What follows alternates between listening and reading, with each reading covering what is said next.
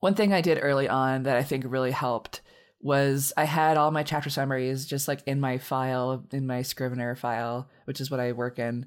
And I would read those to sort of remind myself, like, this is what the chapter is supposed to be doing. And then at some point, I boiled those things down into one word or one theme. That's exciting. I think that is one of the most exciting things I've heard on our entire 102 episodes.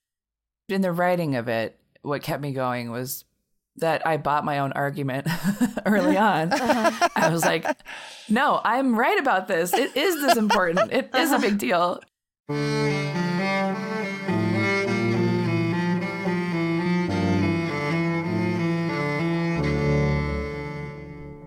Hello and welcome to Emerging Form. I'm Rosemary Watola-Tromer.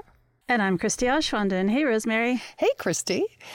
I'm excited about our guest today, but before we jump into talking about the moon with Rebecca Boyle, we used to do Creative Sparks. We did. Do you have a creative spark right now? I don't. I haven't. I feel like it's not that my creativity is dead at the moment or anything. I'm working very vigorously in my very minor spare time right now on finishing up this project, but I'm at the point of it where it's not, the creative part is kind of, there's almost like two aspects to a lot of projects like this. There's the very creative part where you're figuring out what it is and kind of coming up with the thing and finding the form. And then there's the sort of worker part where you're like, okay, it's very mechanical, where it's just like, okay, now I need to like sort this out or do the editing, where it's a little bit creative, but it's more just sort of like mechanistic. I don't know if that's even the right way, but you know what I'm talking about. There's different flavors. And so I'm kind of in that part with this project, which is great because it means that I'm nearing the end, which is really exciting. But I've been thinking as I'm wrapping up that project, like I would like to find something this year, some sort of like regular creative outlet, something that's maybe a daily or daily-ish practice that's just a little like noodling around creative thing. And I don't know what it is. I haven't quite found it yet. There was one year where I did this where I was just going to dance every day, even if it's just for like a minute. And that was great. Maybe I could do that again, but I feel like I want something new. And I keep thinking, maybe I'll learn to sketch and try drawing. And I just have no talent or ability at this. And so it just feels a little too intimidating. I mean, this is like the second year in a row, I think I've thought, okay, maybe I'll get a sketchbook and I'll just sketch a little something every day. But it just feels a little too daunting. Oh, yeah. So I think I need something that feels like, I think what I'm looking for is something that is easy, like it needs to be very low stakes, but also something that doesn't take a lot of effort, because what it's doing is just kind of lubing the wheels, greasing the creative. I'm going to totally mix metaphors, but you know what I'm talking about. I need something that's just sort of that. And I think for that reason, it probably shouldn't be writing, but I'm not sure what it is. So if you have any ideas, and listeners, please give me ideas. You're casting out your net for creative daily practices. I am. Yeah. How about you, Rosemary? I don't know. I'm thinking maybe you should do a TikTok thing like Chris and Zach did. Oh, gosh, that sounds. That's really daunting. I mean, it isn't. I mean, after hearing their experience, it actually sounds much more fun than I would have ever thought. But I don't know. Let me think about that. Yeah. Yeah. Think about, yeah. Well, let's talk about our guest today. I am so excited about her. Rebecca Boyle is a journalist who has reported from particle accelerators, genetic sequencing labs, bat caves, the middle of a lake, the tops of mountains, and the retractable domes of some of the Earth's largest telescopes. But she hasn't yet visited on assignment the subject of her new book, Our Moon, How Earth's Celestial Companion Transformed the Planet, Guided Evolution, and Made Us Who We Are. And she's based in Colorado Springs, Colorado, and is a contributing editor at Scientific American, a contributing writer at Quantum Magazine and The Atlantic, and a columnist at Atlas Obscura. Let's bring her on. Welcome to Emerging Form, Becky. Thanks for having me. Thank you for joining us, Becky. I'm glad you're here. And your book is beautiful. I am so excited to have you here. This book is so amazing. It's got a gorgeous cover. I also have to just say I'm so envious that you have a little schematic of your dog on the cover. Like, what writer doesn't want that? Yeah, I don't think that was intentional. I mean, it was, we talked, the cover was a whole process. It took a long time to settle on something that was like reflected the book and how much it's about. And the moon influencing us was a thing I really wanted to represent. And then my editor found a tarot card. And this is actually a tarot card designed by a Portuguese art studio that we bought the rights to. And then the color scheme was a whole thing. And in many tarot cards, there's like, wolves barking at the moon. But these are dogs, which I love because that represents people. They're pets. Like one of them is wearing a collar and it's very obvious. And so it's not just like the traditional wolves howling at the moon kind of image. It's like it implies humanity too. And it happens to be my golden retriever there on the corner. I love it. Can you just tell us, Becky, a little bit about the genesis of this book? Because I know, you and I have known each other for quite a while, and you've thrown around some other book ideas. How did you end up settling on this? And how did a book about the moon come to be? Yeah, I mean, I write about the moon a lot just as an astronomy writer, and I feel like I kind of have a soft spot for it. I always have. And even in astronomy, it's kind of this like forgotten or ignored thing.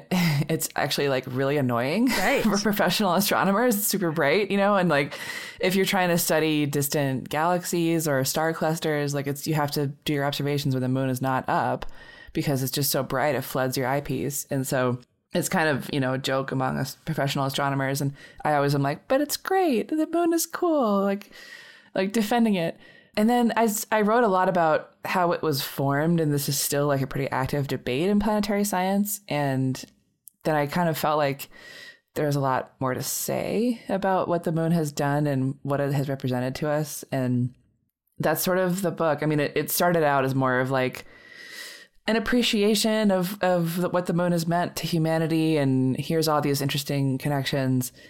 But then as I was researching it and then writing it, it was more like, no, this is like an argument that like we wouldn't be here without it. This is like a new version of human history through this new lens. And now I feel like a polemicist because I'm like, the book is me like grabbing you by the lapel and being like, did you know that the moon has done all of this stuff? And if we didn't have it, it would never have happened this way or at all. And yeah, so it's now it's much more of a new history. Well, and I think it's exciting, and from what I understand about the cover, with the tarot card and the dog and this kind of humanity and the culture, so that it's so much more than the science. It's really this, like you're saying, human history around who we are because the moon is the moon. That's so exciting. Yeah. It's definitely a science book in that, there's a lot of science in it, and it has a lot to tell about the history of Earth and the geology and geography of Earth, how the moon has shaped the land. But it's really a history book too, and it's a philosophy book, and it's a comparative religion book. There's a lot in here that's beyond. Yeah, I mean it is, and that's kind of the argument is like it's the story of everything, and I had to almost pare it down in a few ways because it became encyclopedic, and no one wants to read an encyclopedia. Right, well, some of us do. Well, yeah, my 8-year-old actually likes to, but Will you read to us a little bit from your book, please? So yeah, I'll read you kind of the first few lines. This is from the first chapter. It's called A World Apart. The moon is different. It is nowhere like Earth, which is a watery bubble improbably bursting with life in a universe of emptiness. The moon is barren and has been throughout its 4.5 billion year eternity of its companionship with this planet. The moon is silent. It plays host to no cricket chorus, coyote calls, or night wind sailing through pines. It is dry, at least on the outside. There are no waves lapping on shores, no soft rains, no snow. It is a crater-pocked wasteland that smells of doused firecrackers.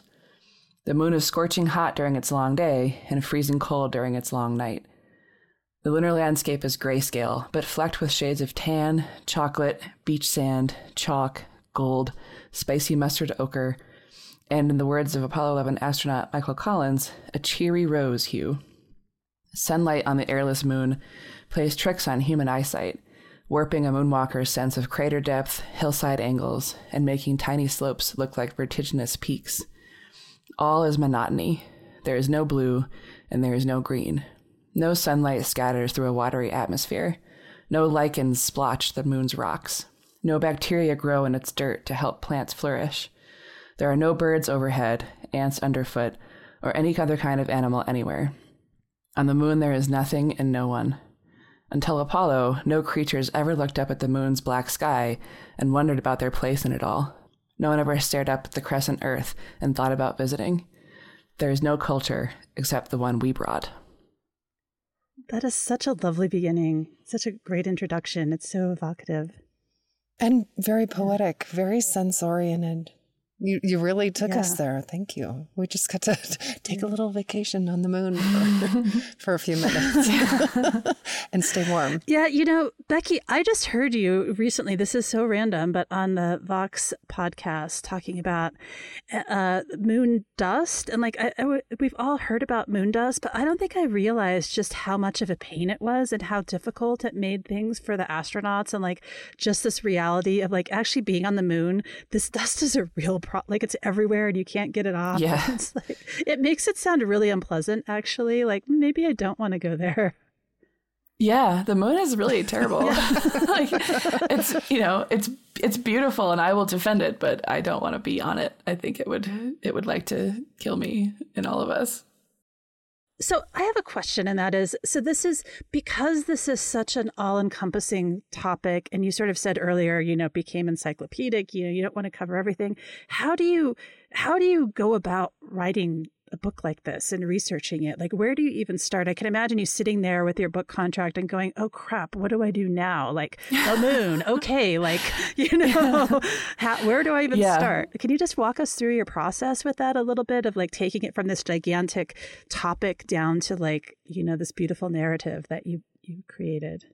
Yeah, it pretty much was just like that, where I had a proposal that was pretty detailed, and in writing it, every chapter summary was a page, which is not very much. And it was I kind of had a sense for telling the story of human history through the moon was kind of what I wanted to do. But it was going to be these sort of vignettes and scenes of people interacting with it in some way or another, and how we end up learning this history that we have with it.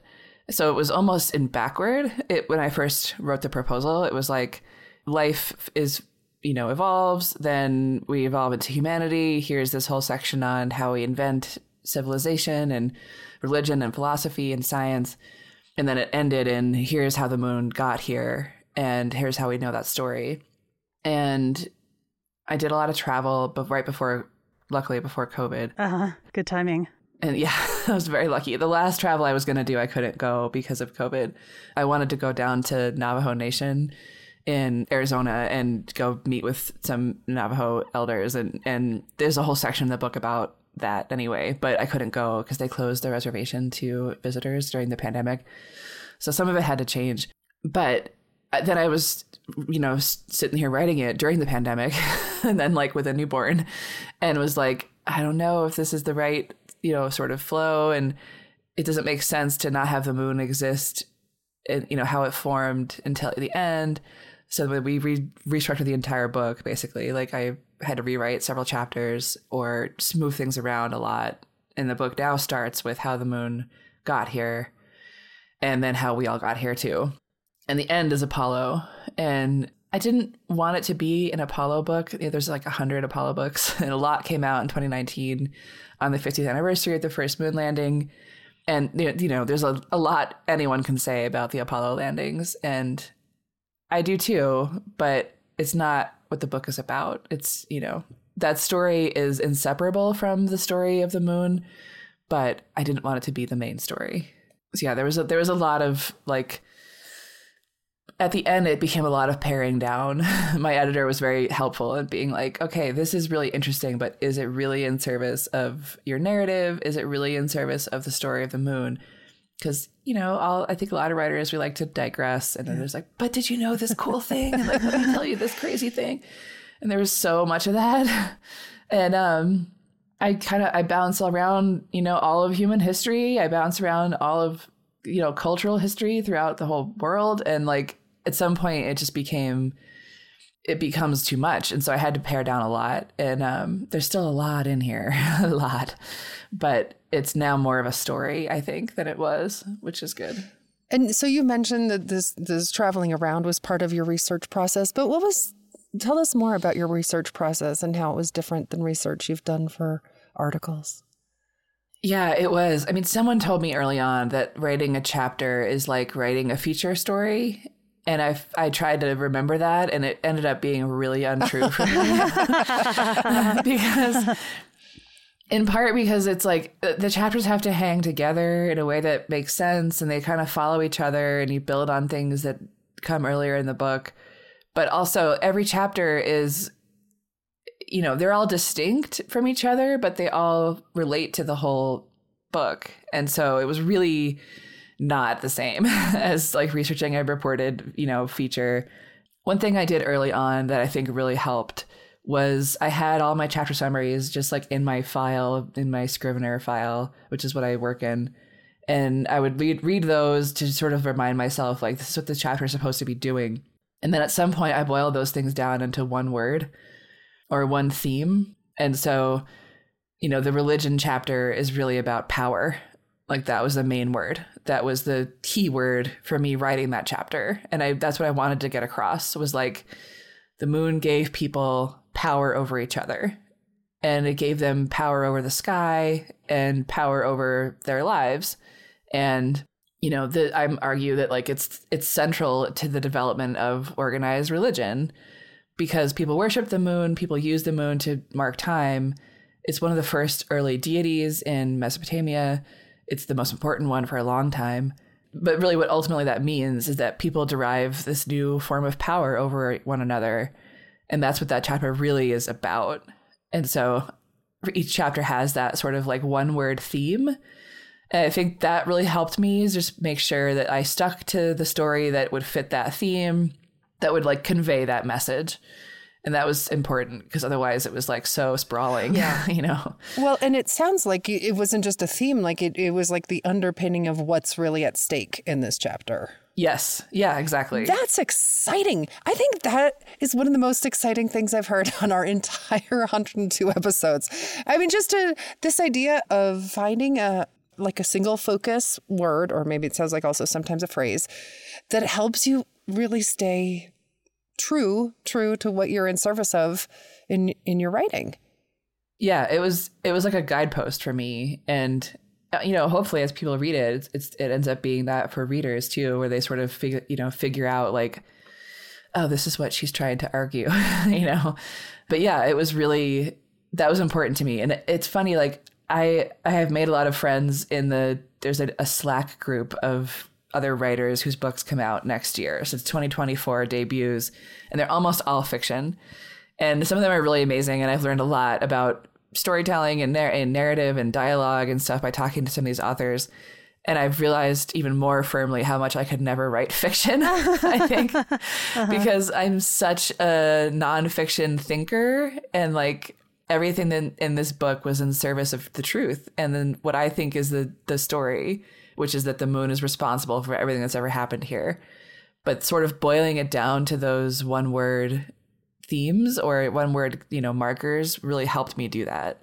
And I don't know if that would work for me as well in a fiction setting. Maybe it would. I love that approach though. I mean, I'm going to totally borrow that and recommend that, because it is clarifying, right? Like figuring out, it's kind of, finding those guideposts, and it's almost like finding your North Star a little bit. Mm-hmm. That a lot. What was the most challenging part of writing this book? I mean, I could answer that in a lot of different ways. And I wrote it during the pandemic with no childcare, and my then 4-year-old, then 5-year-old was in preschool.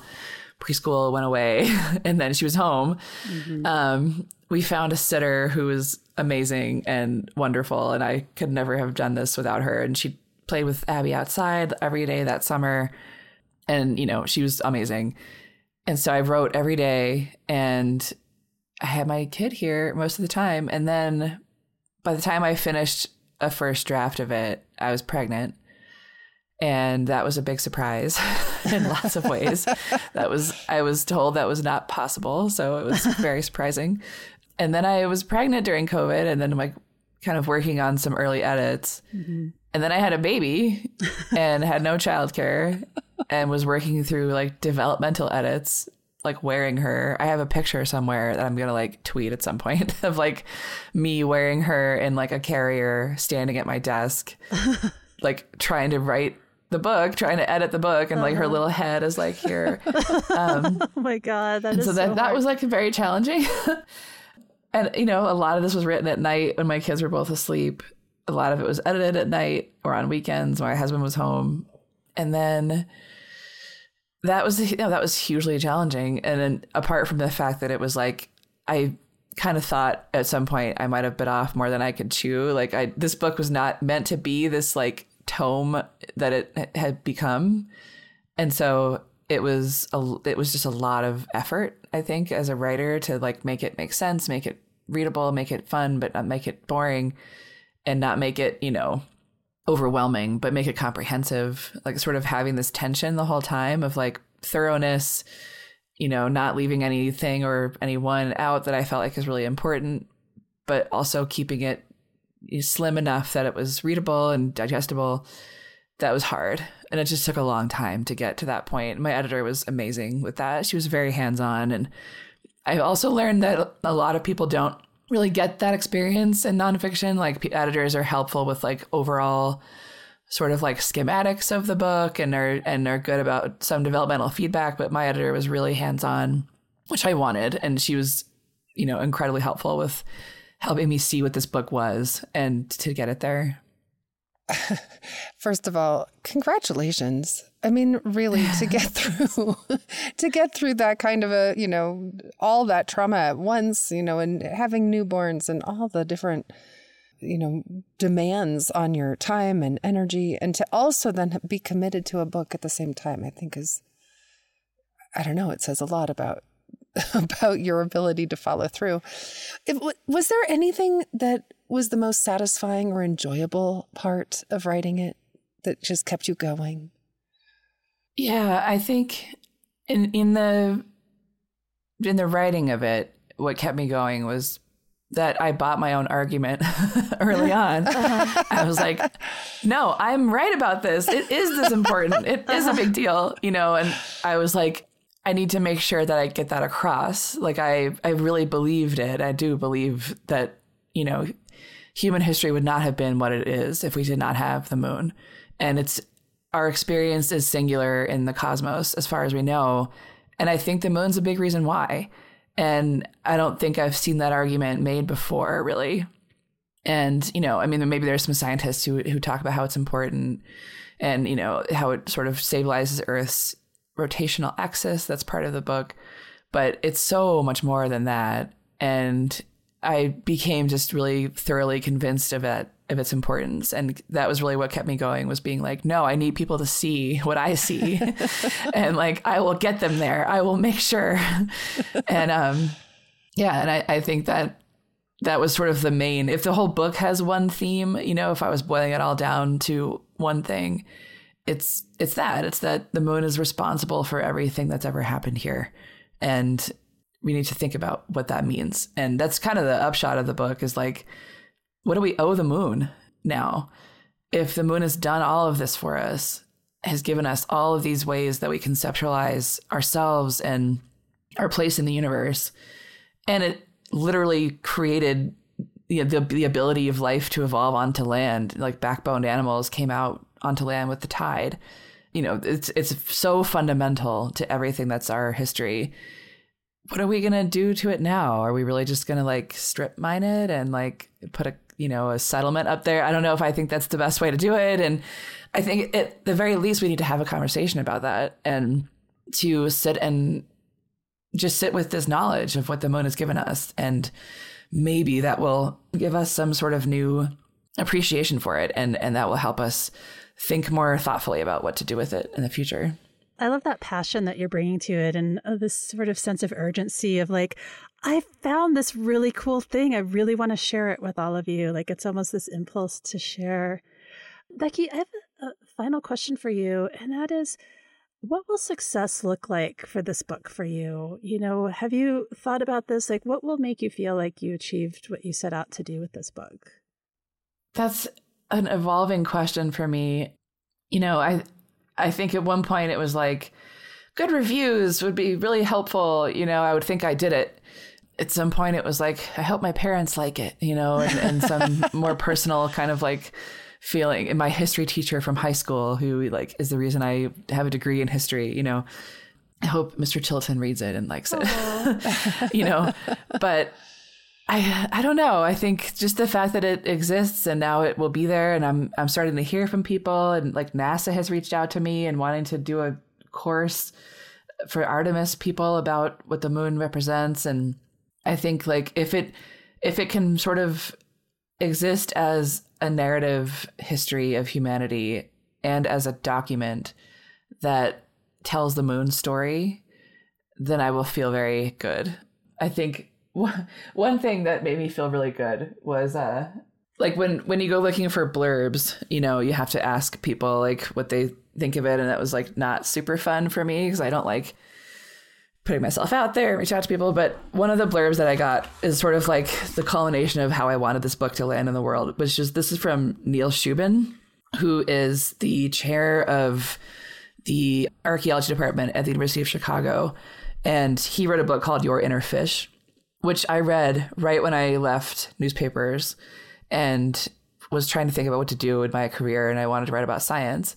And I read Your Inner Fish, which is the story of Neil Shubin's discovery of this fossil Tiktaalik, which is this like transitional animal that represents this like change between fish in the water and land dwelling vertebrates. And he found this fish on Ellesmere Island, which is like north of Canada. And it's from the Devonian, you know, 320 million years ago. And it's this hugely important fossil in the history of paleontology, the study of ancient bones. And he read the book. My editor reached out to him, and his blurb was, epic in scope and almost poetic in its narrative beauty. Our moon will change how you think about our planet, the moon, and ourselves. Ooh. And I was like, trophy. Yeah, there's the trophy. You did it. Like, that is what I wanted. That is what I wanted. Even one person to think was that, like, to think about yourself and our culture in a new way because of this book. And so I felt like, okay, I'm good. if Neil Shubin said that, I feel like I did my job. Congratulations. That's great. I love that. Well, I mean, you did your part, right? You did the thing. You wrote the book. You know, the thing exists, and it is, you know, once it's out in the world, it's, you know, you have to sort of let it go, and you can't control it anymore. But you did the part you could control, which is wrote a really amazing book that a lot of people are going to love. Thanks. I hope so. Well, it's been such a pleasure having you on, Becky. Thank you so much for coming to Emerging Form. Thanks so much. Yeah, and those of you who are paid subscribers will get to hear a special bonus episode with Becky next week, in which we will talk a little bit more about her creative process and some of the challenges she faced while writing the book. Thank you, Becky. Thanks for having me.